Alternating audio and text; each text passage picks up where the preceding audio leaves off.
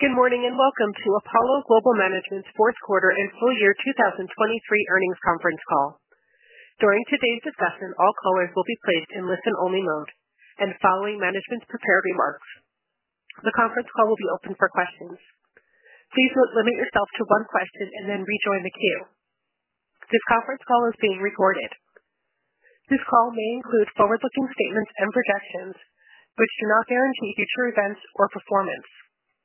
Please refer to Apollo's most recent SEC filings for risk factors related to these statements. Apollo will be discussing certain non-GAAP measures on this call, which management believes are relevant in assessing financial performance of the business. These non-GAAP measures are reconciled to GAAP figures in Apollo's earnings presentation, which is available on the company's website. Also note that nothing on this call constitutes an offer to sell or a solicitation of an offer to purchase an interest in any Apollo fund. I will now turn the call over to Noah Gunn, Global Head of Investor Relations. Please go ahead. Great. Thanks, Donna, and welcome again, everyone, to our call. Earlier this morning, we published our earnings release and financial supplement on the investor relations portion of our website. And in short, fourth quarter results rounded out an exceptionally strong year for both our asset management and retirement services businesses. Our two primary earnings streams, fee-related earnings and spread-related earnings, grew more than 25% to a record $4.9 billion in 2023. Combined with principal investing income, holdco, financing costs, and taxes, we reported record adjusted net income of $4.1 billion, or $6.74 per share for the full year. One change to highlight in our financial reporting included with this morning's results. Beginning this quarter within retirement services, you'll see spread-related earnings excluding notable items, and further down the page, we provide additional information highlighting the delta to arrive at our long-term return expectation for Athene's alternative investments. This information is useful in order to understand how we think about Athene's earnings power on a multi-year basis, excluding quarterly mark-to-market fluctuations. And importantly, this change has no impact on historically reported SRE or the magnitude of historically reported notable items. So joining me to discuss our strong results in more detail and outlook for the year ahead are Marc Rowan, CEO, Scott Kleinman, Co-President, and Martin Kelly, CFO. And with that, I'll hand it over to Marc. Thanks, Noah. And it's my pleasure to actually walk through what was a very strong year, both in growth and execution. You had told me at the beginning of the year that we were going to grow 25% plus in FRE and 26% in SRE. And that we would do that successfully, we would be doing a victory lap here, and I assure you we are, in fact, doing that victory lap. Those ranges, while I wish they were recurring every year, are not the normal expectation you should have for the business. We've consistently guided all of our investors to what I believe and we believe is the long-term growth rate in FRE, which is 15 to 20% in a non-flagship year, and to low double-digit growth in SRE. 2023 was truly exceptional. Recall that particularly our SRE segment, in our retirement services segment, we are not a near-term profit maximizer. 2023 was extraordinary. We ended the year holding more than $12 billion of cash. We also used the very strong results to begin the creation of a counter-cyclical portfolio, which had us, for the first time in a long time, make a significant move into treasuries. While this costs us near-term SRE, it gives us flexibility to redeploy into very strong origination volumes, which you will hear about. In the fourth quarter, just to highlight how strong origination volumes were, we did north of $30 billion of originations. We hope to continue up that pace, and having a pile of cash and a treasury portfolio will allow us to continue to grow SRE in the low double digits, which is what we seek to do. Away from earnings, margins were up over 200 basis points. AUM hit a record $651 billion. Inflows were $160 billion. And Athene had record inflows of $66 billion. Even in inflows, Athene is not a near-term profit maximizer. This was an opportunity to really shape the kind of business and the kind of distribution that Athene wanted, and we would expect to exceed this number in terms of originations, organic originations for Athene moving into 2024. 2024 we see as a year of continued momentum, but we also see it taking shape slightly differently in 2023. Credit, we believe, will dominate 2024, growth at Athene, and equity strategies other than PE. Martin will spend time in his remarks discussing the 24 outlook and the finer details of Q4. I thought what I would do is spend my time and provide a little bit of historical perspective and also a bit of a roadmap as to where we're going. We've just come back from our partners retreat where all 201 Apollo partners get together and we discuss the outlook. And I began those remarks by anchoring people in history. In 2008, we were $44 billion of AUM. You fast forward, we've grown 14 times. That's faster than Apple's revenue. That's faster than Microsoft's revenue. That's faster than semiconductors. Truly extraordinary. I'd like to think that was all as a result of management acumen and management positioning, but we are the beneficiary of macro industry factors that drove not just us, but our entire industry. Dodd-Frank, substantial money printing, a research for excess return in a low-rate environment, and the commoditization of debt and equity markets, public markets, through indexation and correlation, were the powerful tailwinds that drove our industry and allowed us to grow 14 times. Some of these factors are still here, but I have to say the factors that are going to drive us going forward are different than the factors that, in fact, got us to 2023. As I think about the big drivers of our business, first, I think there is a fundamental rethink going on as to the difference between public and private. Most of us have grown up in an investment world where private was risky and public was safe. We had a private allocation, an alternatives bucket, an illiquid allocation, and it was generally a relatively small portion of an institution or an individual's total strategic asset allocation. And with good reason. Private, at least in the old days, was risky. Private equity, venture capital, and hedge funds dominated the private bucket. On the other hand, public was perceived as safe. Stocks and bonds, 60-40 portfolio. I believe we're moving to a world where public is both safe and risky, and private is safe and risky. And the difference is only a matter of liquidity. I believe we are going to see a substantial pivot from institutions where they begin to think about private not just in a traditional alternatives context, but they think about private as just another investment that has a little less liquidity, and the question they'll be asking is, am I being compensated for slightly less liquidity? I think that is nothing but a positive for our industry and for our firm. The second is this continued commoditization of public market returns. We are at an extreme of indexation and concentration and correlation, not just between debt and equity markets, but so much of our equity market is dominated by a handful of companies that with outsized valuations and outsized PE that really do drive the public indices. While that's going up, that feels great. That can just as easily go in the other direction.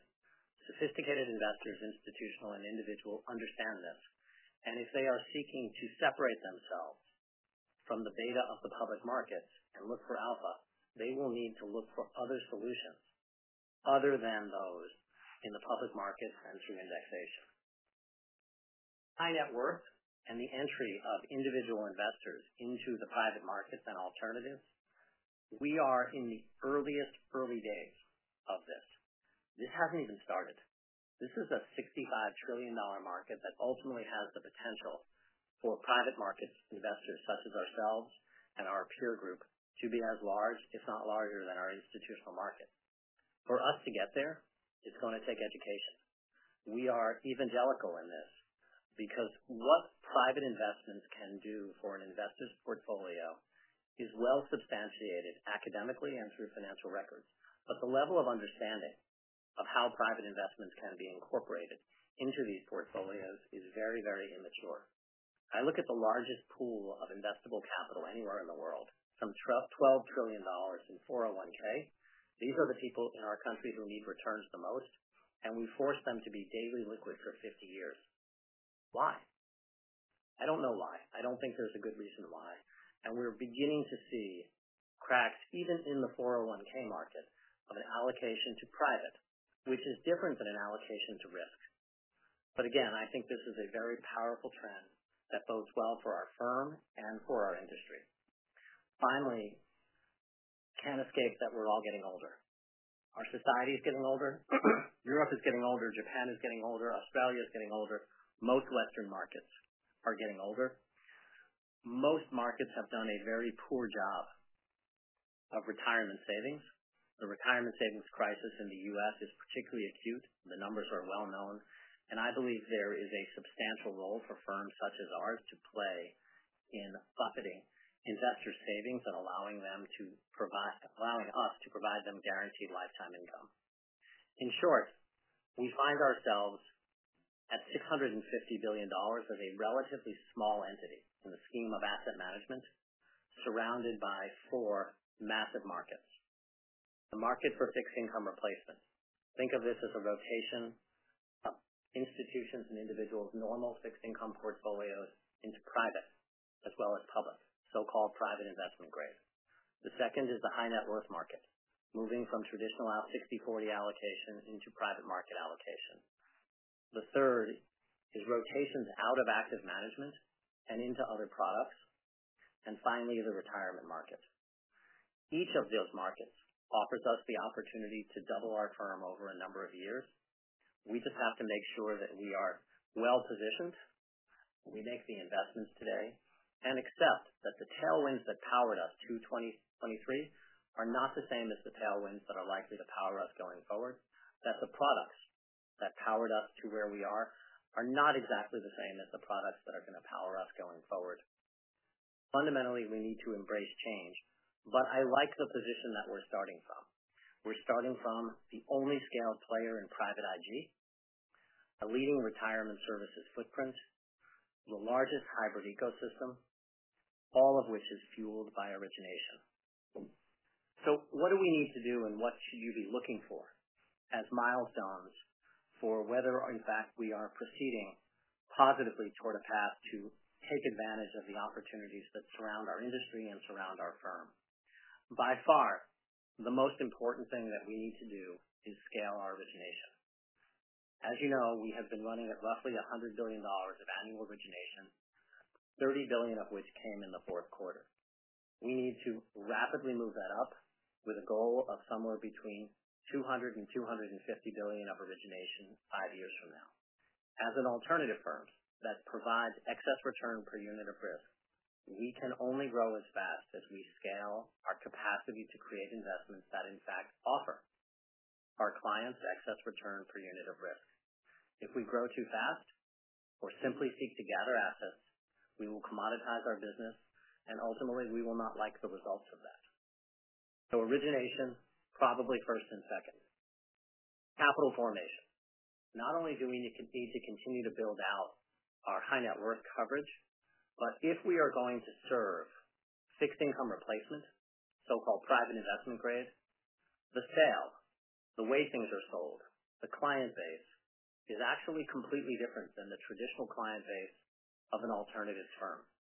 Building out a fixed income replacement sales force that speaks to clients in a language that they are used to speaking in, necessary ingredient to scale this and not just pick it around the edges. Finally, new products and product creation are the heart of financial services.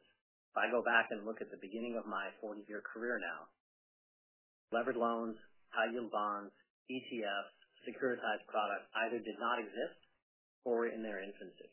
We take for granted these four products as completely mainstream and dominant products, but we should not be naive to think that they are going to be the products that dominate 15 years from now. Clients and high net worth individuals are going to move out of public equities. I do not believe they are going to move into 10-year locked private partnerships. I believe they are going to move into things that are more hybrid. Hybrid, again, is the midpoint between debt and equity. Tends to offer clients non-binary outcomes while still providing attractive rates of return.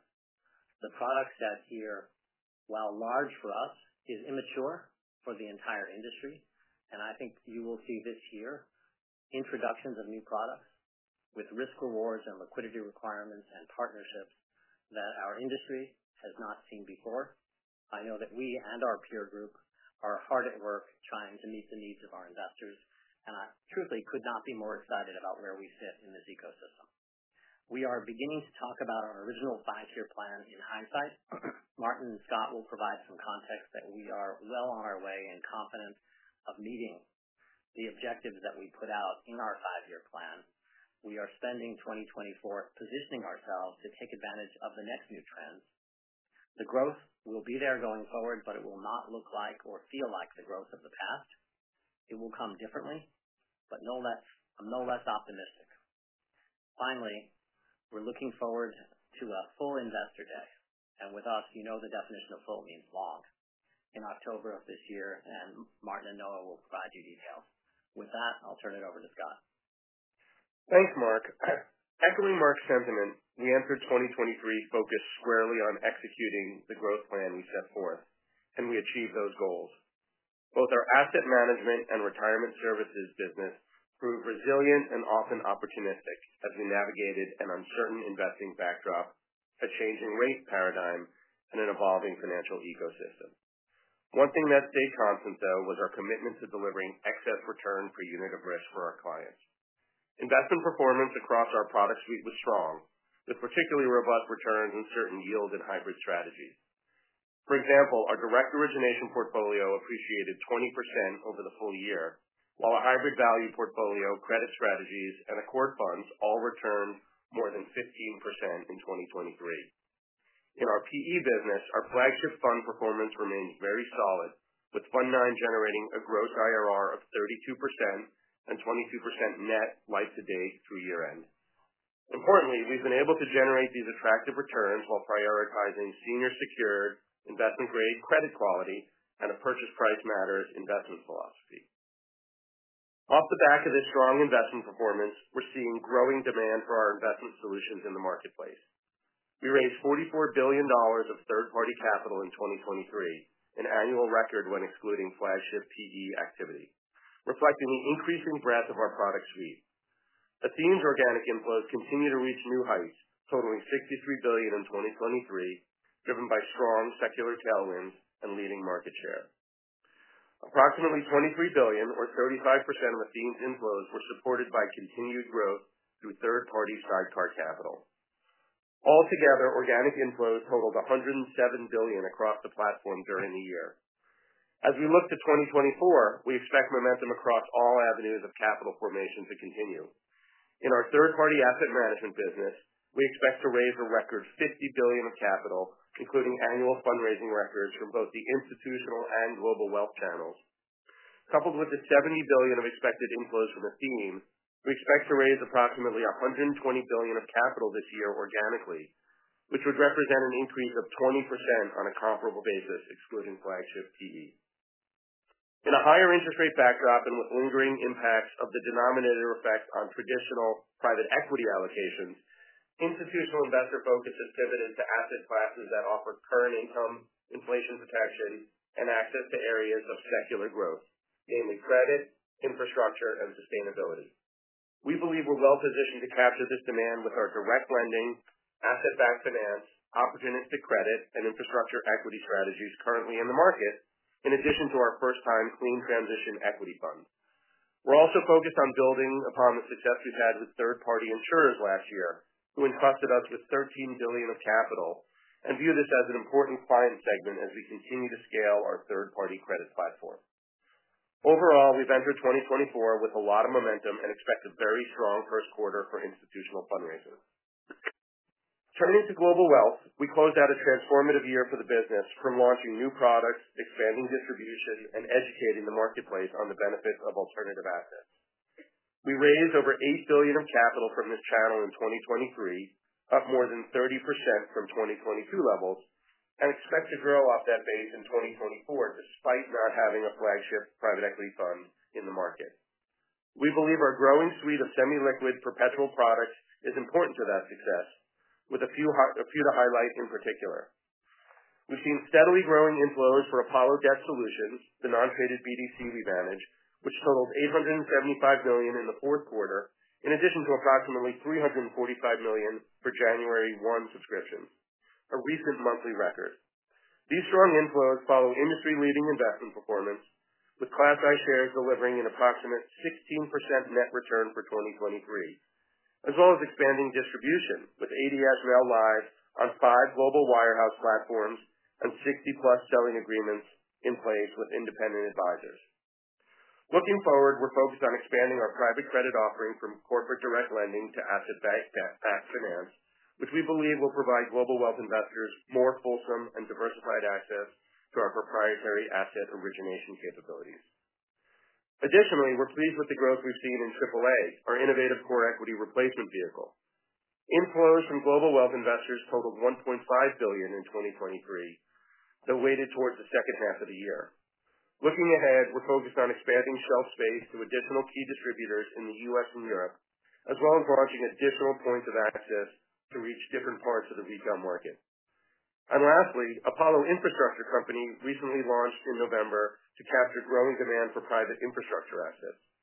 We believe the company offers differentiated access to the full spectrum of our infra platform, investing across sectors and the capital structure. Initial feedback from RIAs has been positive so far, and AIC is on track to expand distribution more broadly over the course of this year. Turning to investment activity, we had an active year of capital deployment totaling approximately $150 billion in 2023. Looking forward, we expect many of the same themes that informed our investment pipeline last year to remain pertinent in 2024. A shrinking global banking industry, lack of public market liquidity, and a need for structured financing alternatives, among others. With $58 billion of dry powder at year-end, we're well equipped to capitalize on this robust opportunity set. Relatedly, debt origination volume totaled almost $100 billion in 2023, as Mark said, including $30 billion in the fourth quarter alone. It's worth mentioning that about half of this volume in both the fourth quarter and full year originated from our ecosystem of 16 proprietary platforms. Over the next couple of years, we're focused on reaching our $150 billion debt target, origination debt target that we first laid out at Investor Day. To reach that target, scaling our origination platform volume is essential and should encompass around 50% of that longer-term goal. We think we can achieve this platform volume goal by scaling our existing portfolio, especially through some of the larger platforms like Atlas and MidCap, and mid-sized platforms like Wheels and Alliant. Importantly, growth in debt origination volume has helped fuel our capital solutions business. In 2023, more than 80% of capital solutions fees were debt-related, up from only 55% in 2021. Our growing high-grade alpha business is one of the important contributors to this fee mix shift, which generated approximately $10 billion of volume over the full year. In the fourth quarter specifically, we announced 3 transactions with repeat borrowers, Air France, Concord, and Vonovia, showcasing the power of incumbency for large-scale structured investment-grade financing demand. So with that, I'll turn the call over to Martin to go through our financials. Great. Thank you, Scott, and good morning, everyone. So as demonstrated by our results, 2023 was a very successful year of growth and execution for Apollo. We delivered on the financial targets that we laid out more than a year ago, despite operating in a vastly different macro environment. In the asset management business, we achieved our 25% FRE growth target through fee revenue growth of more than 20%, coupled with decelerating expense growth, which drove the 200 basis points of margin expansion. In retirement services, we grew SRE by 26%. As Noah mentioned, you'll note a new presentation this quarter on page 10 of the earnings release to separate SRE excluding notable items, which this quarter is $748 million, or 141 basis points of net spread, from the difference between actual alts returns and the 11% long-term expectation, which this quarter is $132 million, or 25 basis points of net spread. This change in presentation reflects both where the industry is moving to and is being required to move to as a presentation format. Importantly, we still continue to manage the portfolio expecting the same 11% long-term returns. On this basis, our net spread, excluding notable items for the year, was 144 basis points. Considering our long-term expectations for alternatives returns, our net spread would be an additional 21 basis points higher and combined 30 basis points higher in 2023 versus 2022. Assisted by higher rates, this increase was driven by record organic growth, a favorable deployment backdrop, and higher floating rate income. With these strong results across the business, we expect to exceed our stated goal of doubling our total earnings to $5.5 billion by 2026, and we expect a mid-teens plus compound earnings growth trajectory over the next few years. Executing on our plan for 2024 is the next important milestone to achieving that target. Before I get into the forward look, I'd like to discuss a few puts and takes in our fourth quarter results that will help form a better view of our run rate earnings power. On management fees declined modestly quarter over quarter due to Fund 10 catch-up fees of approximately $25 million earned in the third quarter. Athene's alternatives portfolio returned 6.5% annualized in the fourth quarter, below our long-term expectation of 11%, with strong performance by these strategic origination platforms, partially offset by other investments held outside AAA. Our operating tax rate benefited from large deductions related to employee stock compensation due to a higher share price, as well as one-time benefits related to Athene's redomicile and new corporate tax legislation in Bermuda in December. Going forward, we expect our effective tax rate to remain approximately 20% over the long term, subject to quarterly variability. And then lastly, Athene's cost of funds in the third quarter included a 17 basis point benefit from two items that we previously adjusted out as notable items. Q4 also included the full year cost of a new performance fee, which amounted to 7 basis points of cost in Q4. Combining these items provides a more appropriate comparison of the quarter-over-quarter change in cost of funds, which, including these adjustments, was similar to the change in fixed income returns for the quarter. So turning to our FRE outlook, we expect 15 to 20% growth, as Mark communicated. I'll walk through the key building blocks. Excluding the $45 million of cyclical catch-up fees we earned in 2023, related to our flagship PE fundraise, Fund 10, we expect low to mid-teens fee revenue growth in 2024, primarily driven by increasing management fees and fee-related performance fees. We expect management fee growth to be supported by the $120 billion of total organic inflows Scott highlighted, as well as solid levels of capital deployment, further supported by $46 billion of fee-eligible AUM not yet earning management fees. For capital solutions, we expect another strong year of fee revenue generation, currently similar to 2023 levels. The revenue from this business has grown approximately 80% in 2 years and has already exceeded our 5-year target. For expenses, we estimate our growth rate in total fee-related expenses will moderate this year to a low double-digit level. We added approximately 350 people to our total headcount in 2023 at the asset manager, with approximately half of the net new hires located in North America and Europe, and the other half in Mumbai. We expect very targeted headcount growth this year in our business, with a continued focus on growing our India team. As the pace of growth in our headcount declines, we should experience a commensurate favorable slowdown in the pace of non-comp expense growth. Combining this expense outlook with a solid revenue growth picture, we expect to derive an additional 100 basis points improvement in our FRE margin to approximately 57 basis points this year, on a path to 60% plus by 2026. Moving to retirement services, we expect to generate low double-digit growth in SRE this year based on a few underlying criteria. In terms of basis, the growth outlook is built upon the exclusion of any notables and assumes an 11% return on Athene's alternatives portfolio, in line with historical experience. Adjusting for the approximate $70 million of excess earnings we earned in 2023 on assets related to the ADIP buy-downs and the Venerable recapture, both as we previously communicated. $70 billion of organic inflows funded with existing capital resources, including third-party sidecar capital, and net spread, excluding any notable items and assuming an 11% return on alts, of between 160 and 165 basis points based on the current forward rate curve, which implies approximately 5 rate cuts by the end of 2024. As it relates to interest rates and sensitivity, Athene has had a long-standing and intentional allocation to floating rate securities while remaining duration matched. Holding floaters has and will continue to serve a range of strategic purposes, including assisting with asset liability matching, enabling offensive positioning within the asset portfolio during periods of market stress, and cushioning against any elevated surrenders.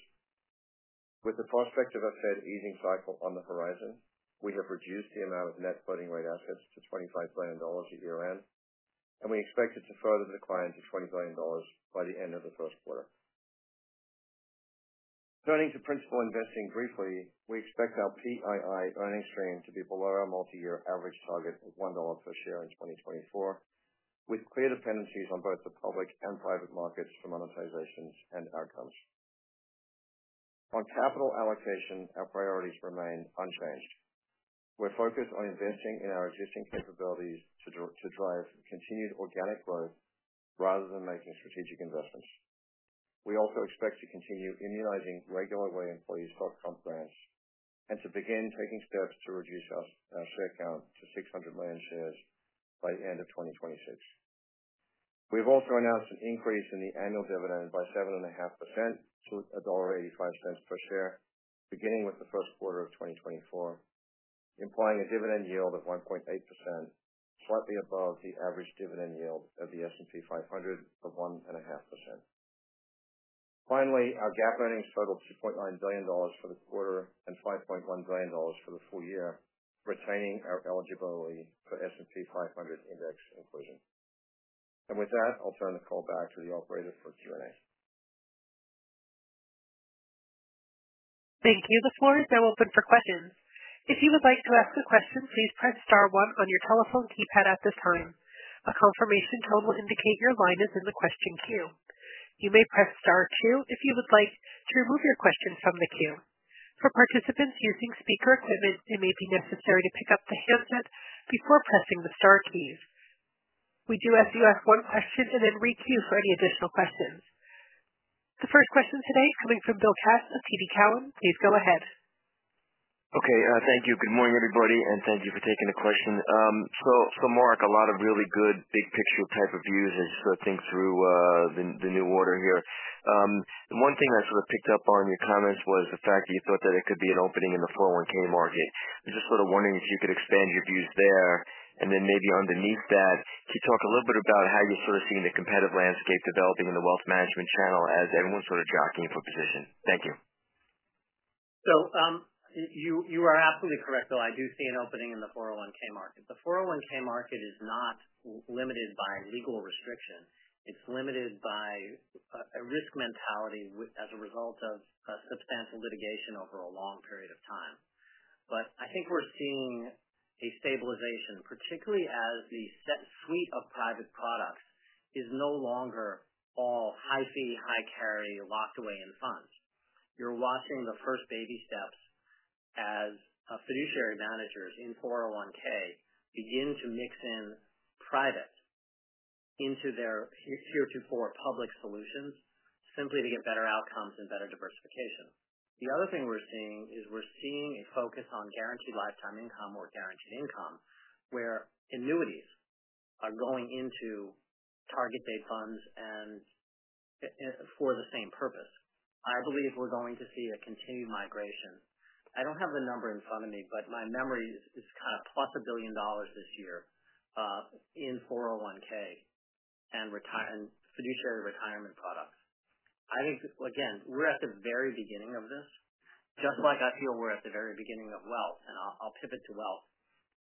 Much of what's happened in our industry, whether it is regulation, which has been a negative, or it's been the opening of the high net worth market, it's been a positive, has for the most part benefited the large multi-product firms. To serve the wealth channel, to serve RIA channels, to serve a global market, this is not a small exercise. This is 150 people in the field, product infrastructure, it does not make sense to do for one product, but only if you are firmly committed in moving your business and you see a future of a multi-product variety. And so I think that there are a handful of firms who have a right to play in this market and have made the investment. It's not two, and I don't think it's more than 10. This market is growing.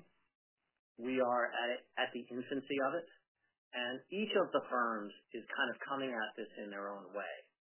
I think there are good and bad that is being done. I'll just give you our way.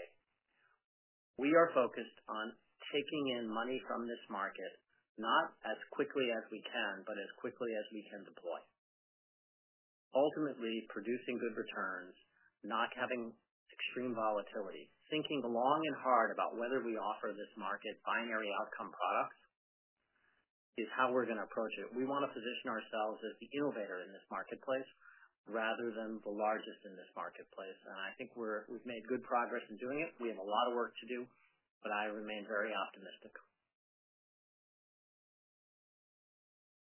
Thank you. The next question is coming from Glenn Schorr of Evercore. Please go ahead.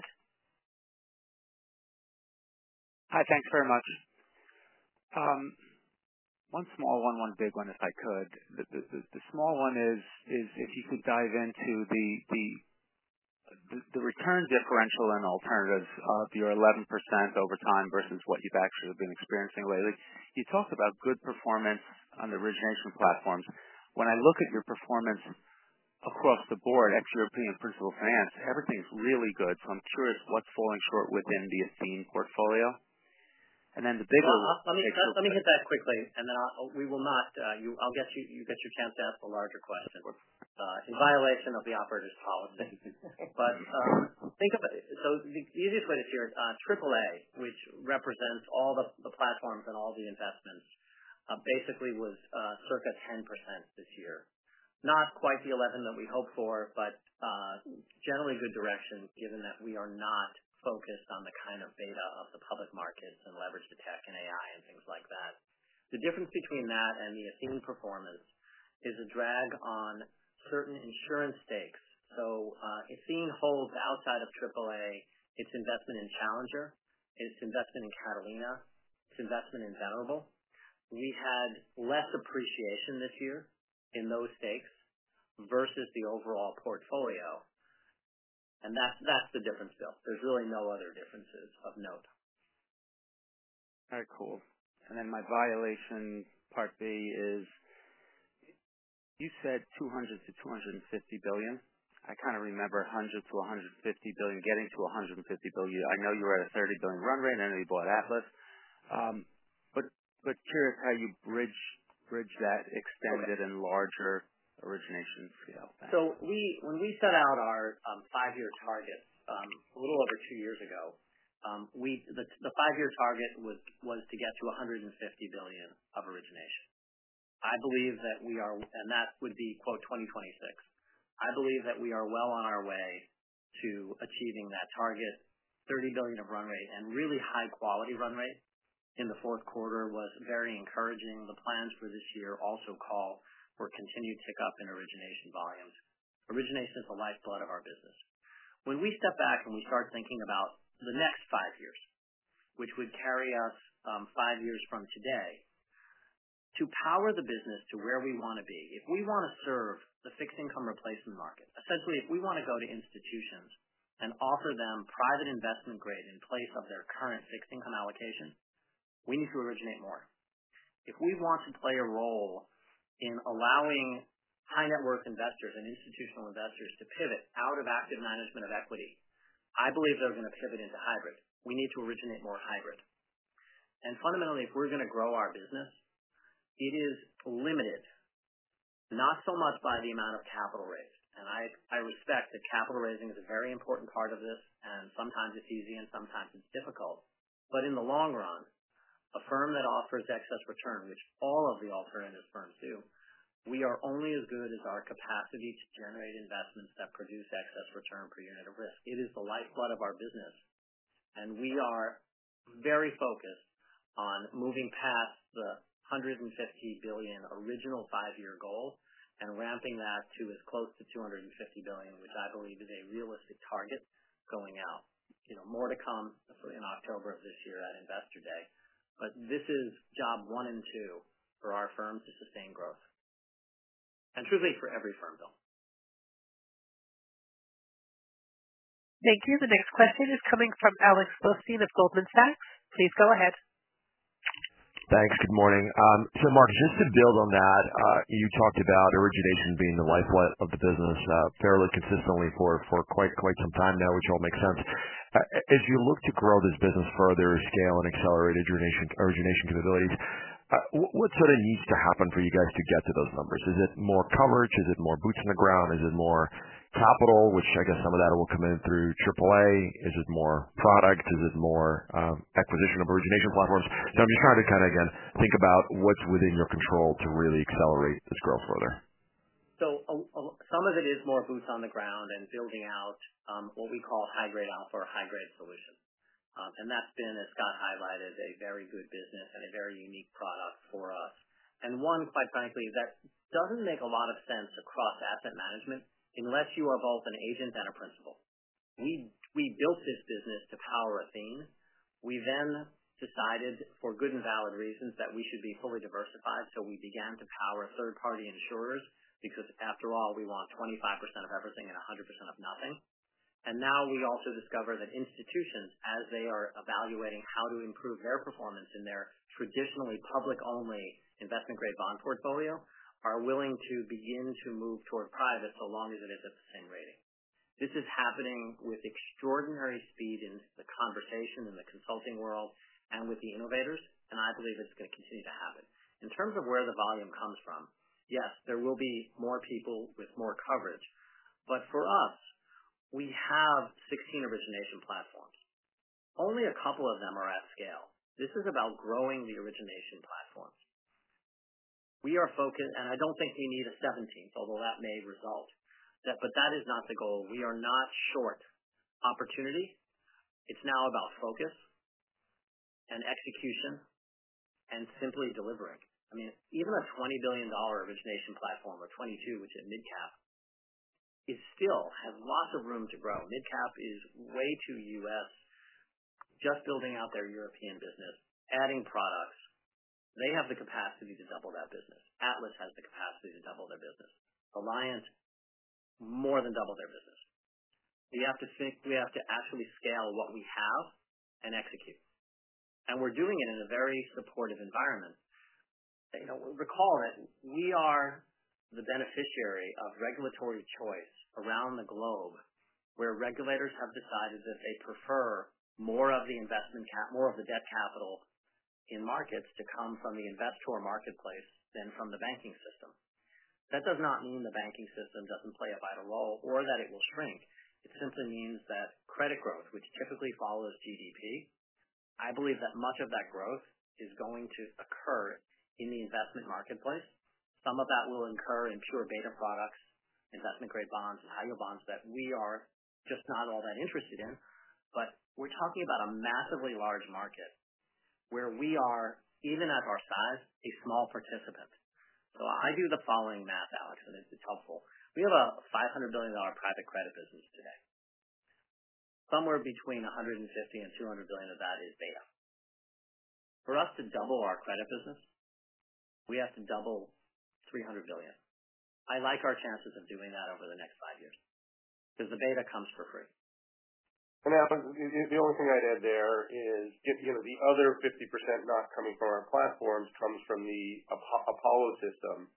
We've put enormous time and energy over the last 12, 18 months, really driving the origination, linking our various business units to be able to drive the sourcing capabilities to provide more debt origination from all the relationships we have across the variety of our businesses, our equity businesses, our hybrid businesses, our infra businesses, and that we're seeing that start to really come into effect. So we're only in the early innings of fully tapping that from an origination capability. So just a lot of momentum all around from all the different sources of origination.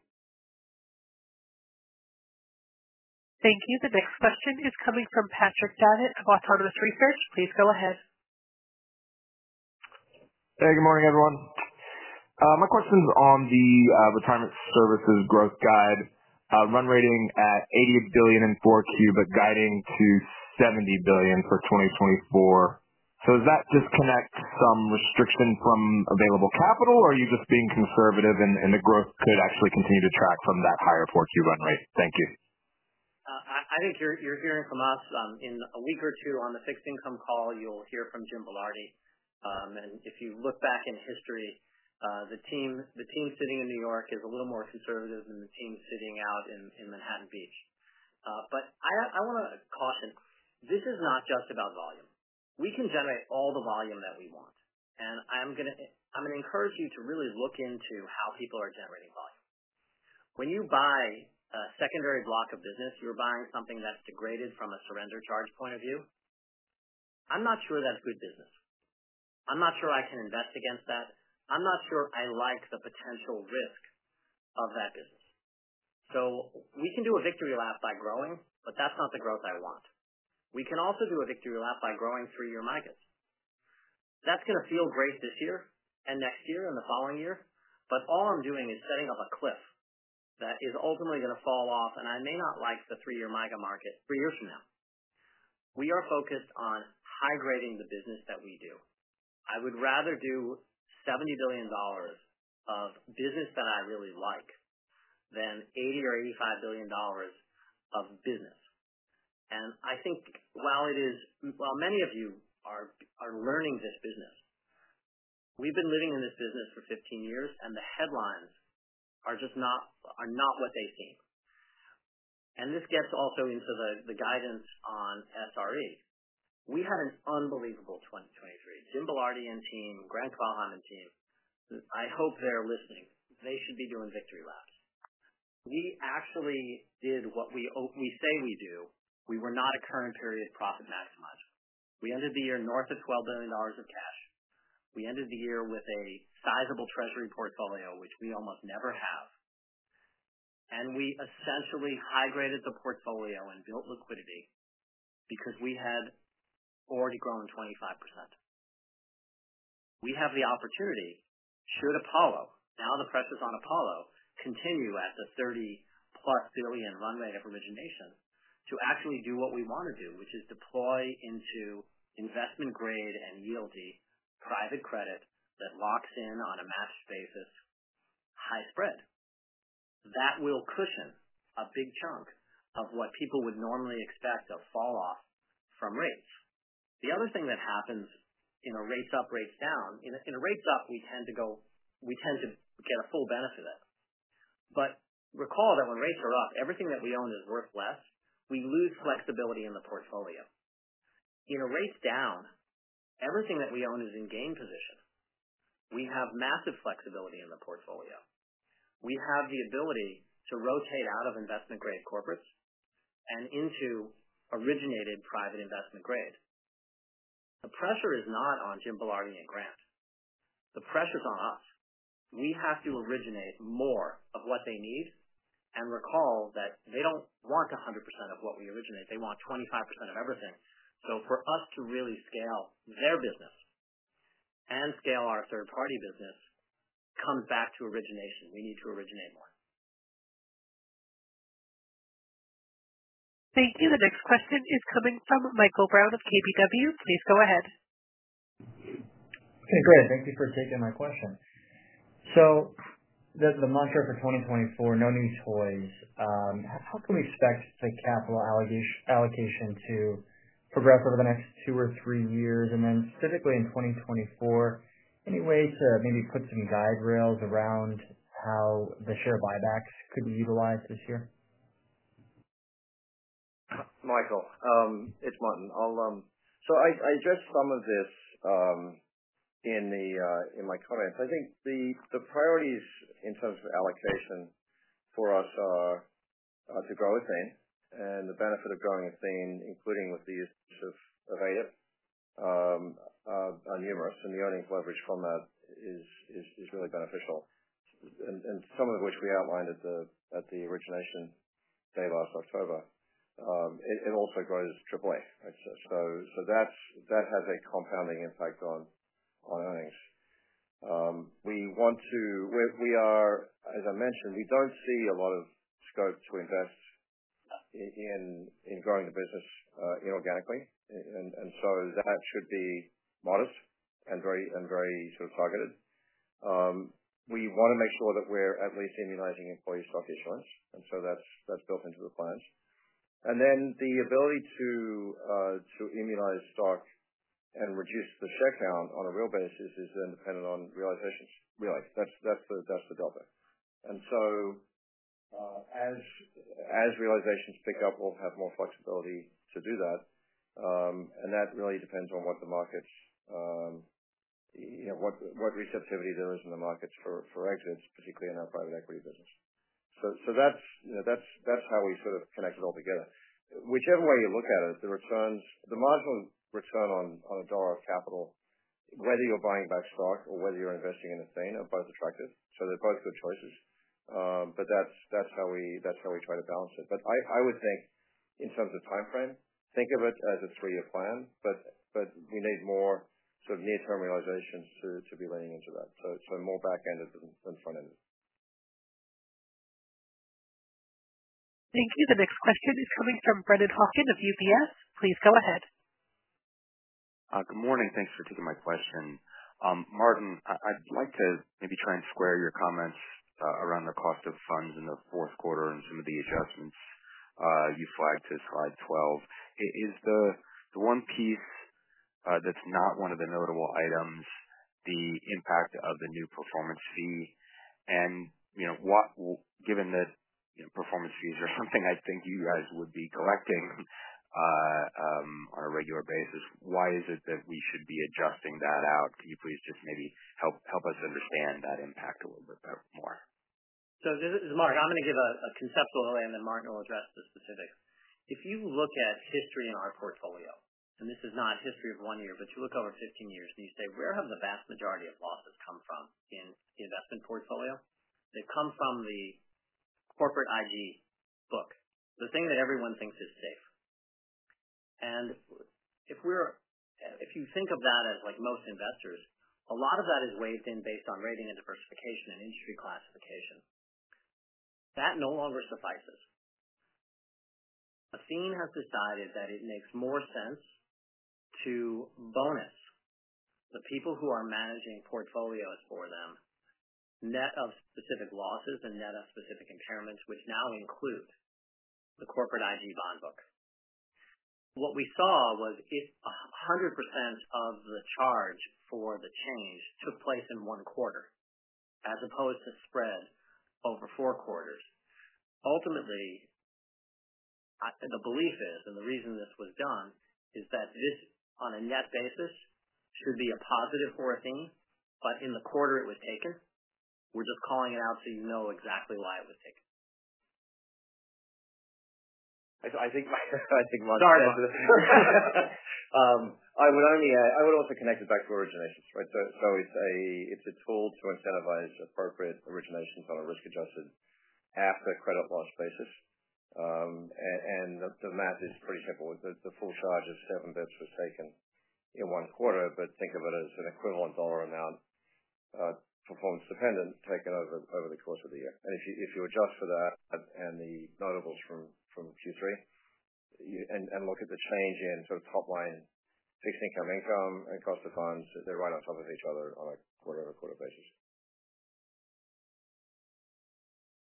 Thank you. The next question is coming from Ben Budish of Barclays. Please go ahead.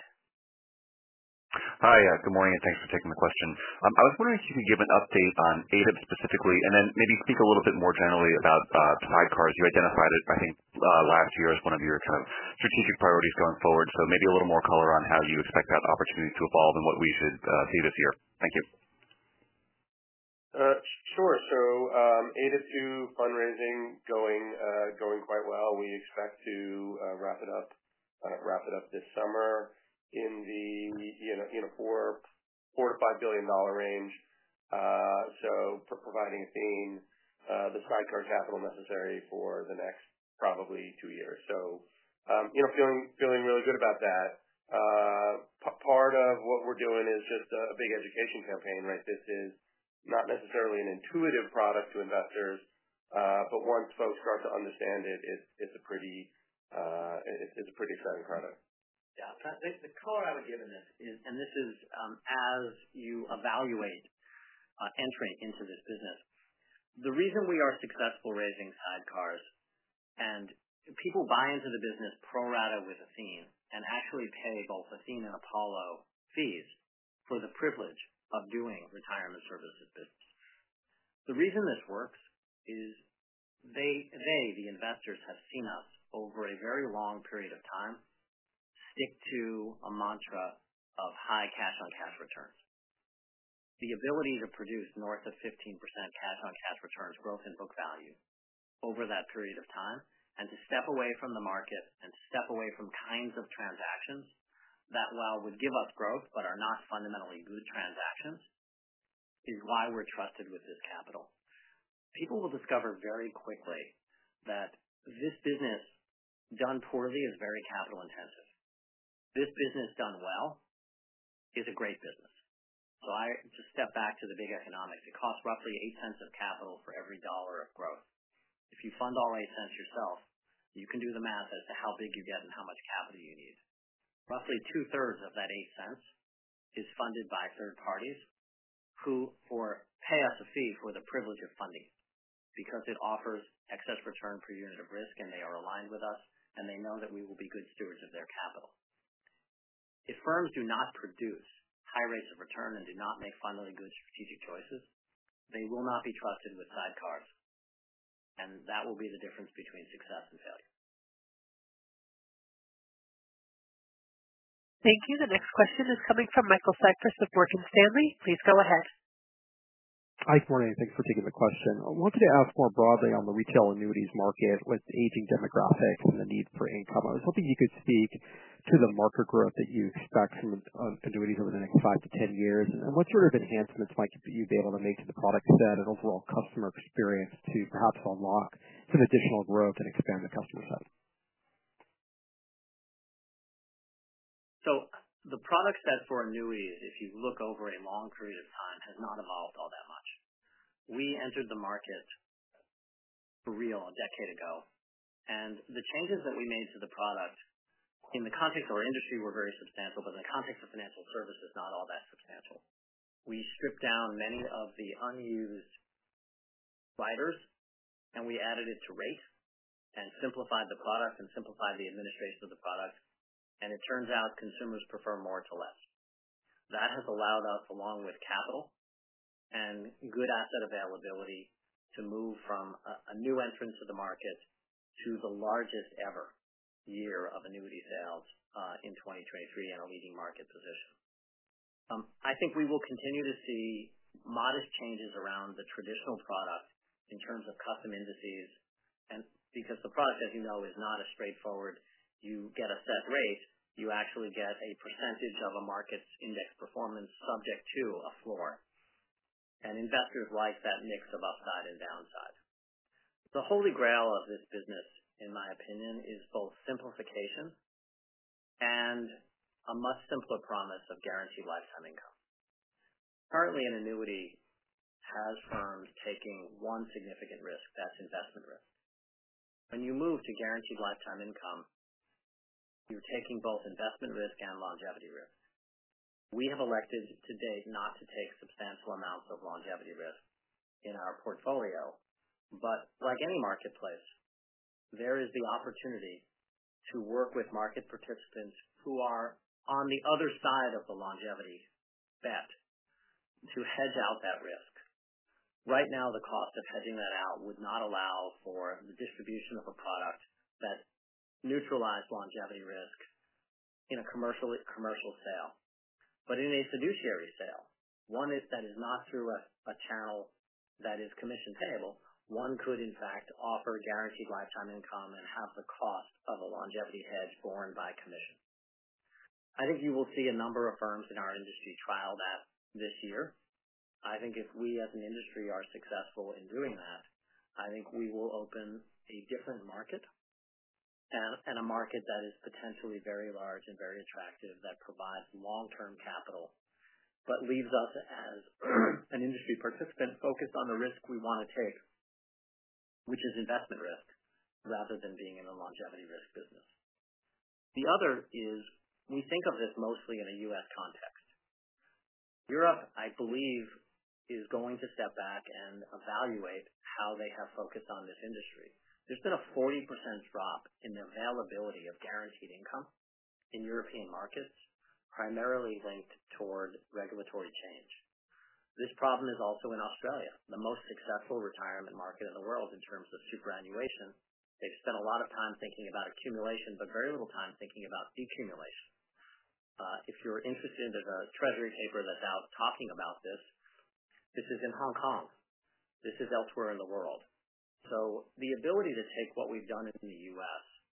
and adjust for the local flavor and local regulation is one significant growth area. Growth in indices and the custom indices is another area. And finally, really cracking the code on guaranteed lifetime income, which is in its very early days, is a further potential growth area. Thank you. We have reached our allotted time for questions. I'll turn it back to Mr. Noah Gunn for closing comments. Great. Thanks for your help this morning, Donna, and thanks to everyone for your interest and time this morning. If you have any questions or clarifications about anything discussed on today's call or our results, please feel free to reach out to us, and we look forward to speaking with you again next quarter. Ladies and gentlemen, thank you for your participation. This concludes today's event. You may disconnect your lines at this time and enjoy the rest of your day.